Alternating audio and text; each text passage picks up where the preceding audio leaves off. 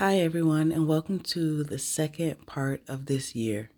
If you are like me and you are treating this as your new year, Happy New Year.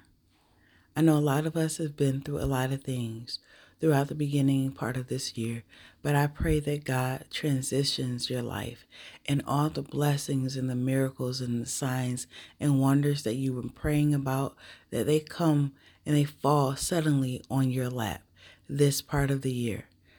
Please keep hope alive, keep believing, keep your faith, because you never know.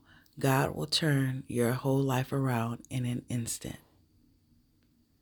And for all of you all that are thinking that it is over for you and you've given up hope, is all those things, realize that you have still woken up in the morning. And so, with that being said, let that be a testimony that God is still going to change your life. He's still going to make those miracles come to pass. He's still going to make your heart's desires come true. Please keep on believing and stay strong because God has you and your life isn't over. May this word bless and keep you throughout the rest of this year and beyond.